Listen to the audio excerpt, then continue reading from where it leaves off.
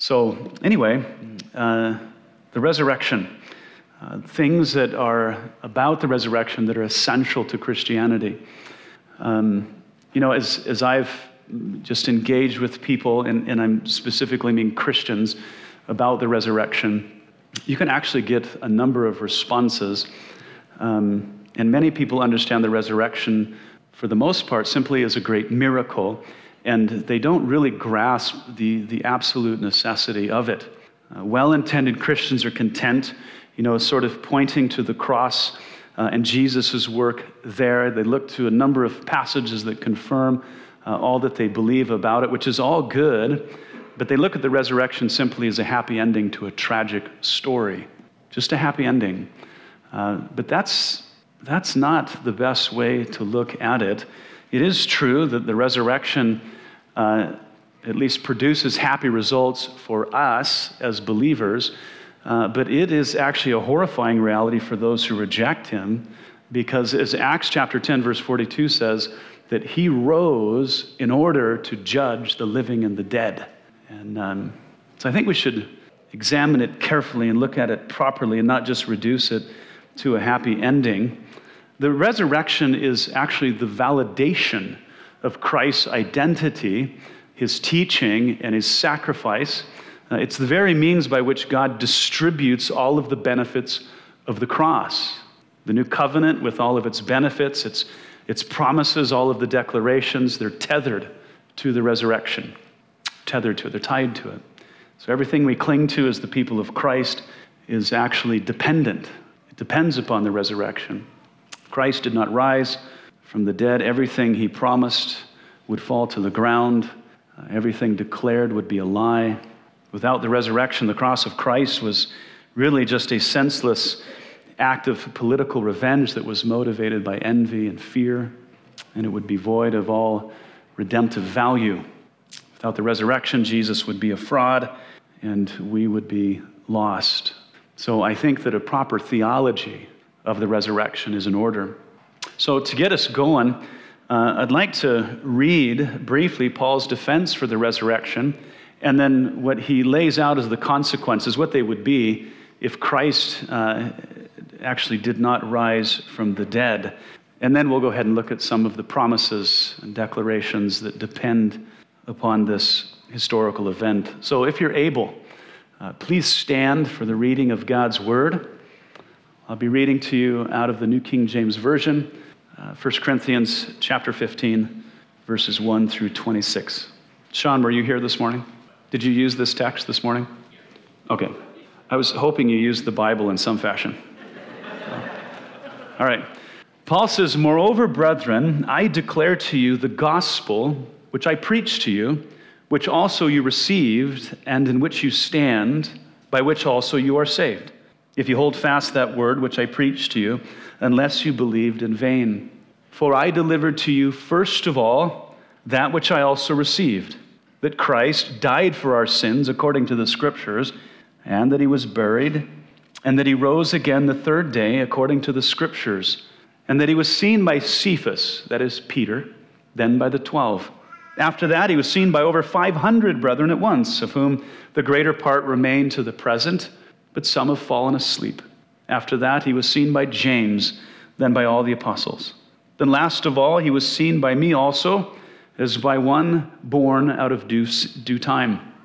For I am the least of the apostles, who am not worthy to be called an apostle, because I persecuted the church of God. But by the grace of God, I am what I am. And his grace toward me was not in vain, but I labored more abundantly than they all. Yet not I, but the grace of God which was with me. Therefore, whether it was I or they, so we preach, and so you believed. Now if Christ is preached that he has been raised from the dead, how do some among you say that there is no resurrection of the dead? But if there is no resurrection of the dead, then Christ is not risen. And if Christ is not risen, then our preaching is empty, and your faith is also empty. Yes, and we are found false witnesses of God, because we have testified of God that he raised up Christ, whom he did not raise up, if in fact the dead do not rise. For if the dead do not rise, then Christ is not risen. And if Christ is not risen, your faith is futile. you are still in your sins. Then also those who have fallen asleep in Christ have perished. If in this life only we have hope in Christ, we are, of all men, the most pitiable. But now Christ is risen from the dead and has become the first fruits of those who have fallen asleep. Let's pray. Father, thank you. Thank you, Lord, that death could not hold your Son in the grave, and by that then withhold all the benefits of his atonement, of his sacrifice. But they were distributed, Lord, by him vacating the tomb. Lord, thank you for that. I pray that for those of us this morning that believe, that you would use all of these promises and declarations to encourage us. And for, Lord, those that are outside of the faith, Lord, that by your grace you'd bring them in. So thank you, Lord. In Jesus' name, amen. Go ahead and be seated. So, from the passage that we just looked at, Paul initially provides an eyewitness account as a defense for the resurrection of Christ. Was your stuff recorded? Okay, so Sean's apologetic was recorded. I'm not going to go into all of that this morning, and Sean would probably do a better job than me, so I encourage you to get on is it on the website? Is that what we're doing? It's just recorded? Okay. We'll try to make it available to you somehow. It's on the website. Okay. So to begin all of that, Paul was naming multiple people who saw Jesus after his death, many of whom, they were with Jesus for 40 days. They were eating with him. They had received teaching from him about the kingdom of God. We find that in Acts 1:3, chapter 1, verse 3. And at one time, as Paul says, Jesus revealed himself to over 500 people. And Paul says most of whom were still alive when he was writing the letter, but some had fallen asleep. By falling asleep, he's using a euphemism because Christians, their death is so temporary. It's more like sleep. But he does mean that they've died. And then Paul's defense for the resurrection as an historical event is followed by him reasoning with the Corinthians about what the implications would be if Christ did not actually rise from the dead. And he basically says it would be devastating. Paul makes it clear that all of Christianity is tethered to the resurrection of Jesus. It was no mere happy ending to a tragic story. It really is kind of the beginning, isn't it? That's really where it begins.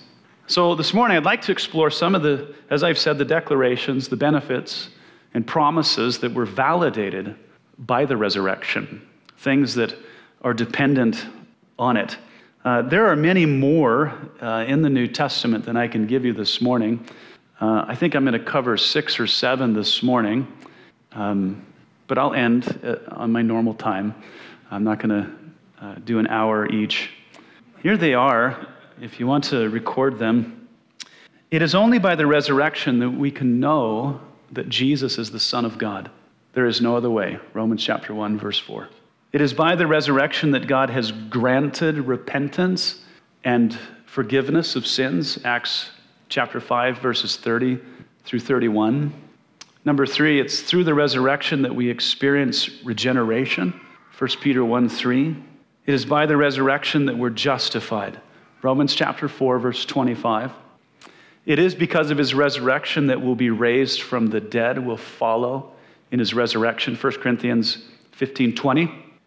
Because of the resurrection, eternal life has been extended to the believer. 1 Peter 1:4. And then last, it's by the resurrection that we are assured of eternal justice. Acts chapter 17, verses 30 and 31. That one of late is becoming my favorite. Let's take a look. We know that Jesus is the unique Son of God because of the resurrection. Listen to how Paul puts this in Romans chapter 1, verse 1 through 4. It's his introduction in his letter. He says, Paul, a bondservant of Jesus Christ, called to be an apostle, separated to the gospel of God, which he promised before through his prophets in the Holy Scriptures, concerning his Son, Jesus Christ our Lord, who was born of the seed of David according to the flesh, and declared to be the Son of God with power, according to the Spirit of holiness, by the resurrection from the dead. So Jesus was declared to be the Son of God, he says, by way of the resurrection from among the dead. By the resurrection, it was made clear that Jesus wasn't blowing smoke when he claimed to be the Son of God. It validates it. And one of the most, I think, amazing remarks that Jesus made in the Gospels it's found in John 10. Listen carefully. He said, "Therefore my Father loves me because I lay down my life that I may take it again. No one takes it from me, but I lay it down of myself. I have power to lay it down, and I have power to take it again. This command I have received from my Father." John 10:17 through 18. You know, in the text there, it says that many who were listening to him thought that he was a madman until he walked out of the tomb on Sunday morning. But don't misunderstand what Jesus was saying here. He says, no one has the power to take my life from me. The Jews didn't. The Romans didn't. Satan certainly does not. Jesus is saying that he decided when and how he would die. And in his sovereignty, he probably could have went on to say that I selected the nails too, and the tree that would be used for a cross. I'm managing all of this for the salvation of men. So not only was he in control of his death, he also had the power to take his life back after he was brutally murdered. And it's all in accord with his Father's command, 2 of them. Imagine that in the conversation in eternity, the Father speaking to the Son, "Son, give your life a ransom for sinners, and then after 3 days, take your life back again." And Jesus never disobeys his dad. Amen. It's sweet. Only the Son of God has the power to do that. And so Jesus was declared, as the text says, to be the Son of God with power when he walked out of the tomb. It's the determining sign, okay, to prove Jesus' deity and his sonship to the Father. You remember in the Gospels that the Pharisees, they're always pressing Jesus. And one of the things they were pressing about was a sign to verify his identity. Who do you think you are? And if you are who you think you are, then show us a sign to prove it. And he pointed them to his future resurrection. He said, as Jonah was in the belly of the great fish for 3 days and for 3 nights, so too the Son of Man will be in the belly of the earth for 3 days and for 3 nights. Matthew 12:39 through 40. He said again, destroy this temple, speaking of his body, and in 3 days I will raise it up again. John 2:19. So this declaration of Jesus it's interesting, it was used against him in that bogus trial with Caiaphas. And it's interesting because, a few men gave false witness contrary to the law of God to condemn the Son of God. Seems like there were wiser things to do. Yeah. Be that as it may, Jesus proved that he was the Son of God when he walked out of the tomb. It is also by the resurrection that God granted to us the opportunity to repent and be forgiven. Listen to Peter's declaration when he was confronting the Jewish high council. It really would be like confronting Congress. He says, the God of our fathers raised up Jesus, whom you murdered by hanging on a tree. Him God has exalted to his right hand to be Prince and Savior and to give repentance to Israel and forgiveness of sins. Acts chapter 5, verse 30. So Jesus was risen and he was exalted in order that he might give repentance and forgiveness to Israel. I think a good way to look at the resurrection is like a dam breaking. Holding back all of the benefits, all of the blessing, the dam, as it were, all the redemptive realities of the cross. But then when Jesus vacated the tomb, all the redemptive things of the cross came bursting out. That's what happened when he rose. He could then extend repentance. He could offer it. But not only for his people, Israel, it was to all who would believe, even among the Gentiles. That's us. Now, in last service, I had one person that was a half Jew. Are there any Jews in this service? So we're pretty much just Gentiles, which is fine, as the text tells us in just a minute. When the Jews heard Peter's report about the Gentiles believing the gospel later on, it says they glorified God, saying, then God has also granted to the Gentiles repentance to life. You see, the word also is important because according to the first century Jew, all of us, they believed God had created to keep hell burning. We were the fuel for hell. So that God had also extended mercy to the Gentiles for repentance unto life. That was a big deal to the Jew. It ought to be a big deal to us as well. Amen? Yeah. His benefits extend to the ends of the earth, every nation, tongue, and tribe. And that God would really even consider granting repentance and forgiveness to a race of rebels, I think is mind-boggling. And it's less, I think, amazing to us as our culture continues down this, it's plummeting morally, and we get used to it along the way. But the more we look at reality, we look at who God is, and we look at who we are, we realize that the distance between us gets greater and greater. Yeah. It's mind-boggling that he would extend himself. And because of our sin, God doesn't have to show us mercy. Justice only demands that we get justice. That's all that it demands for the crimes that we've committed against him. But because of his great love for us, God was moved to provide a way to make repentance and forgiveness possible. But the problem with that is there was something in the way. That's justice. It's justice. God cannot dismiss sin. Every moral infraction must be punished, otherwise he is not holy. In fact, he would be a coward, a moral coward, if he did not punish all sin. But because of who he is, every crime committed, a penalty must be paid. And so to meet the demands of divine justice and pay the sinner's debt, Jesus, the scriptures say, offered his life in place of the sinner and then was punished for their crimes, our crimes. And so in perfect harmony with justice, repentance and forgiveness was made available to the sinner. In accord with Peter's words, the resurrection is the only way for us to know for certain that Jesus' sacrifice was acceptable for our sins. In other words, it's the seal of God's approval that it was sufficient. It's been given to us. It's been granted. And we can only know that by the resurrection. Along with granting repentance and extending forgiveness to sinners, the scriptures tell us that we experience regeneration as well through the resurrection. Peter said this. He said, "Blessed be the God and Father of our Lord Jesus Christ, who according to his abundant mercy has begotten us again to a living hope through the resurrection of Jesus Christ from the dead, to an inheritance incorruptible and undefiled, and that does not fade away, reserved in heaven for you, who are kept by the power of God through faith for salvation, ready to be revealed in the last time." 1 Peter 1, 3 through 5. Peter says that through faith, we're begotten again to a living hope.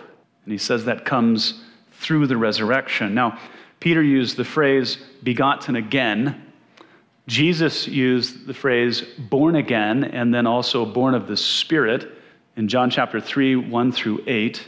And then Paul later said, regeneration of the Holy Spirit, Titus 3:5. Now, that's 4 different ways to say the exact same thing. But it's Peter who clarifies that regeneration occurs only through the resurrection of Jesus.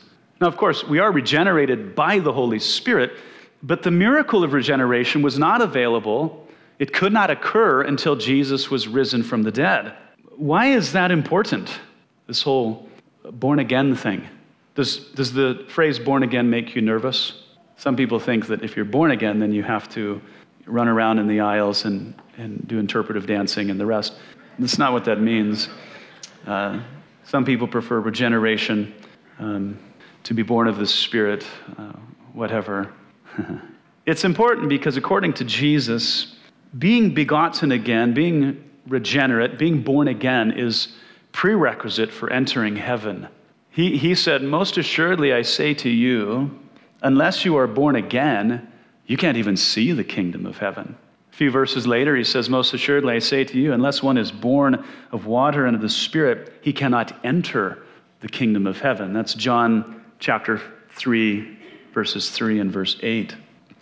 So, it's through regeneration that the Holy Spirit comes and resides in the believer. He makes us alive to God. He places us in loving fellowship with God.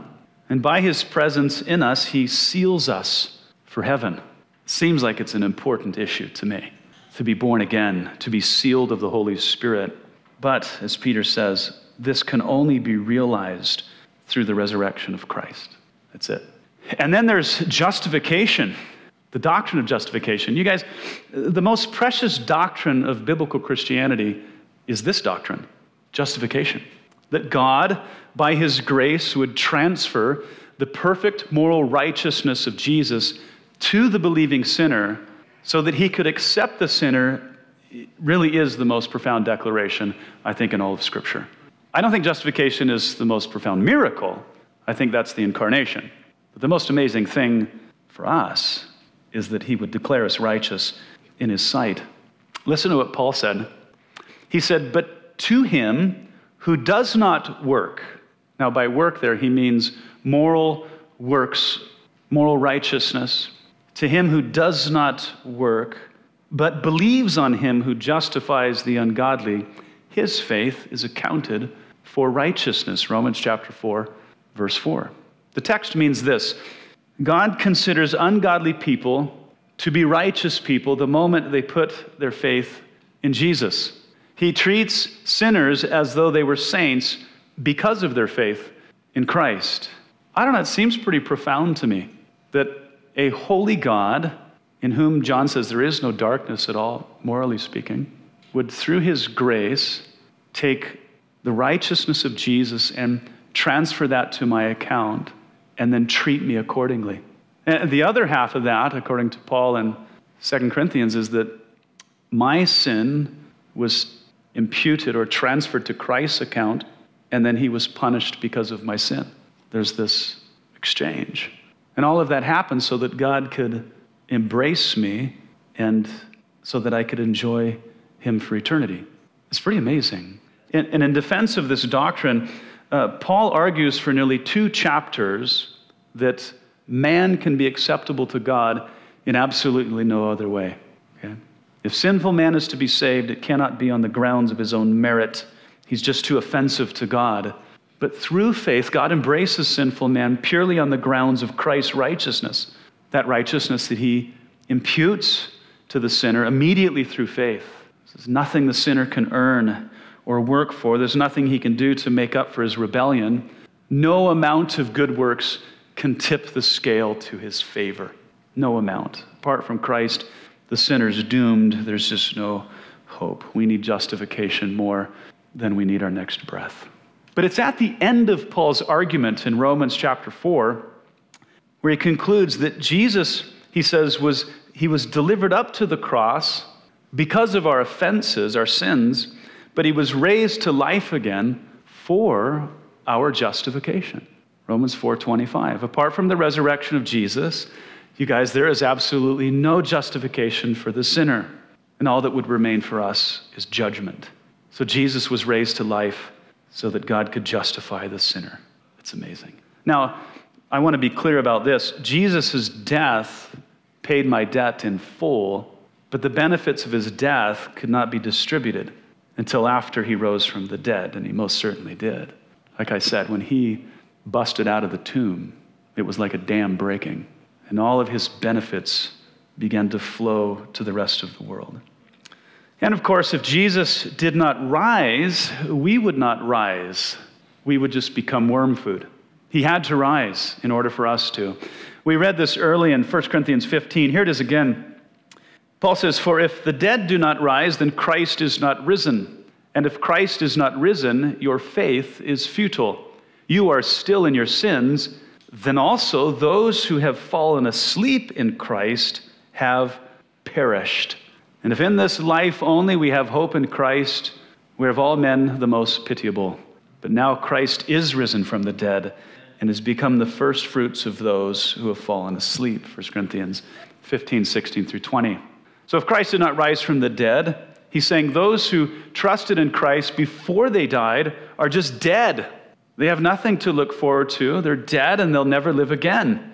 And if trusting in Christ does not solve the problem of death, which is the reality of all other religions, he says Christianity should be pitied.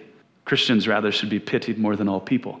They should feel sorry for us because we're fools. Yeah. Without the resurrection, trusting in Christ would be a foolish waste of time. To fully invest in something without ever enjoying its benefits is just stupid. It's ridiculous. But Jesus vacated the tomb, never to return again. Now in the scriptures, his resurrection, of course, is not the first resurrection.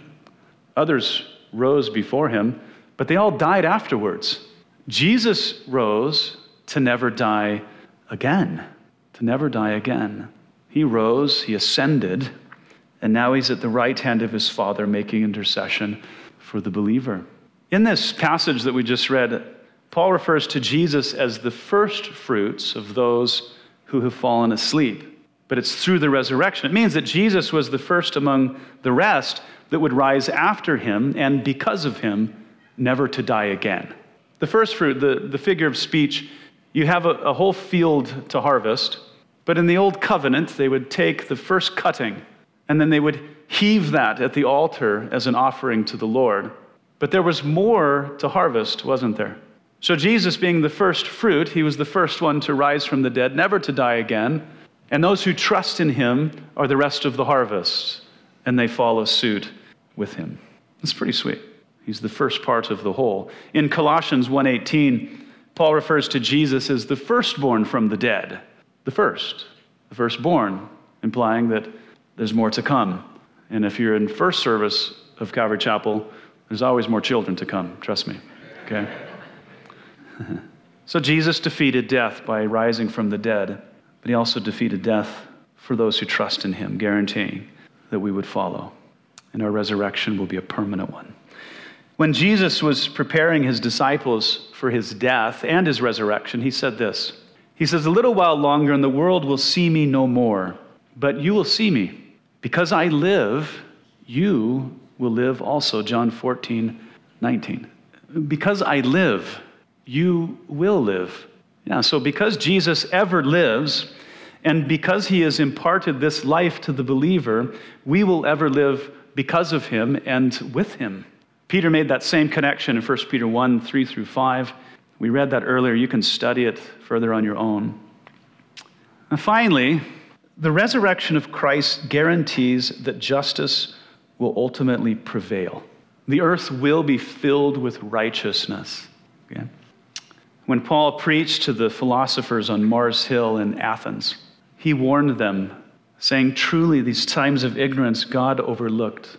But now he commands all men everywhere to repent, because he's appointed a day on which he will judge the world in righteousness by the man whom he has ordained.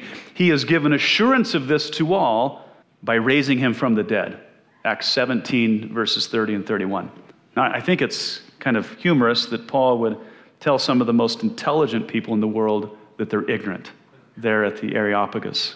He tells them that all of their ideas about God and all of their various forms of worship, they're wrong.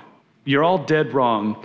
And that God is commanding them to repent because he's appointed a day, he's set it on his calendar to judge all the world, the living and the dead, according to what is right, according to what is just. So Paul is telling them to turn away from their false religions, to abandon their immorality, and if they do not, they will be judged. Not according to what their culture might say is right or wrong, but according to God's unchangeable moral nature. This is extremely important. The objective moral realities that flow from God's nature determine what is right and wrong and set the standard for how God will judge humanity. And it cannot be otherwise. It cannot. If God judged humanity based upon social norms and constructs, or what a culture or a government thought was right at any given moment, he would have no real standard to judge by. Okay. Morality would be really a moving target.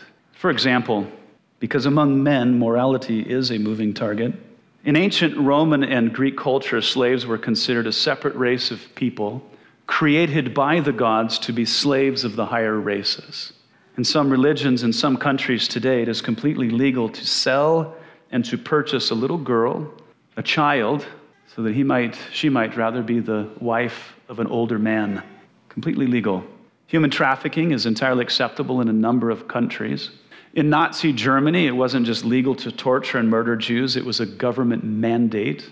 In the Roman Empire, it was entirely acceptable to abandon newborns to die by exposure or to feed them to an animal. It was a norm among some Native American tribal peoples to strangle their elderly parents when they grew ill or unproductive. There was a time in American history when it was legal to enslave black people and to treat them as animals.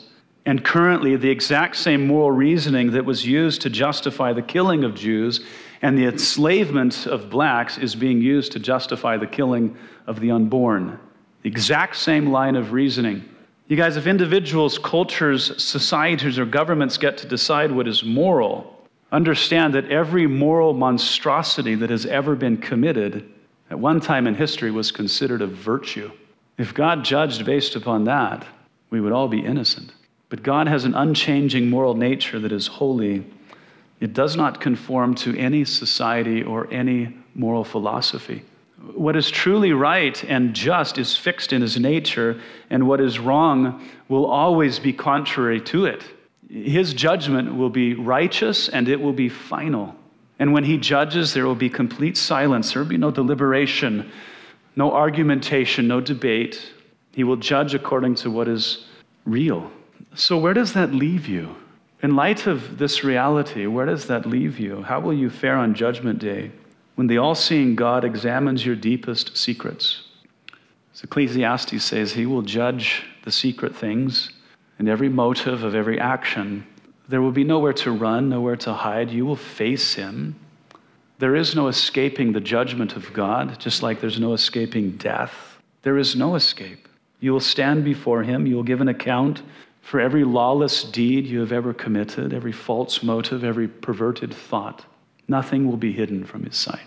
And you will be guilty as charged. And so I urge you, before that day falls upon you, flee from your sin, repent, and trust in the one who took your punishment and paid your penalty. He died for you, and he rose again, not in hopes of condemning you, but in the desire to rescue. But you must understand, if you fail to abandon your sin and trust him, you will face his righteous wrath. I would be uncaring if I did not warn you. Do not trifle with the living God. It was no trivial matter when he sent his son to bear your guilt and to pay your debt at Calvary. But if you refuse his offer, he will turn you away to an unspeakable fate. God is currently offering rebels like us a chance for pardon. He will grant forgiveness and eternal life, but the offer will end on the day of your death or on the day that he judges. Do not delay. Until now, as Paul says, God has overlooked your ignorance, but he now commands you to repent because the day is set on which he will judge you according to what is right by Jesus Christ. And he has given you assurance of this by raising him from the dead.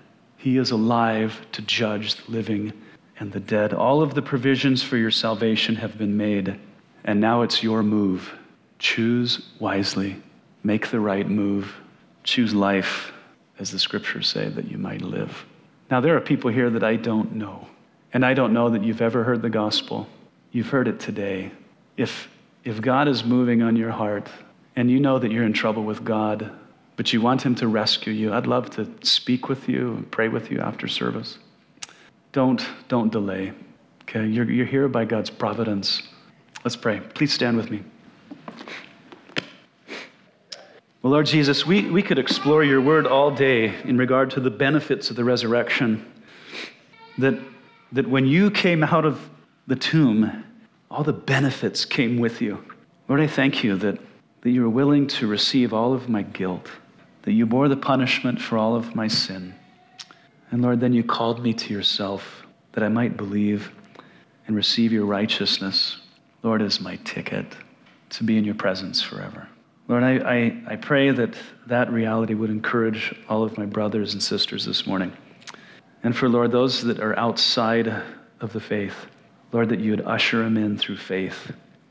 They would trust you and receive salvation, Lord.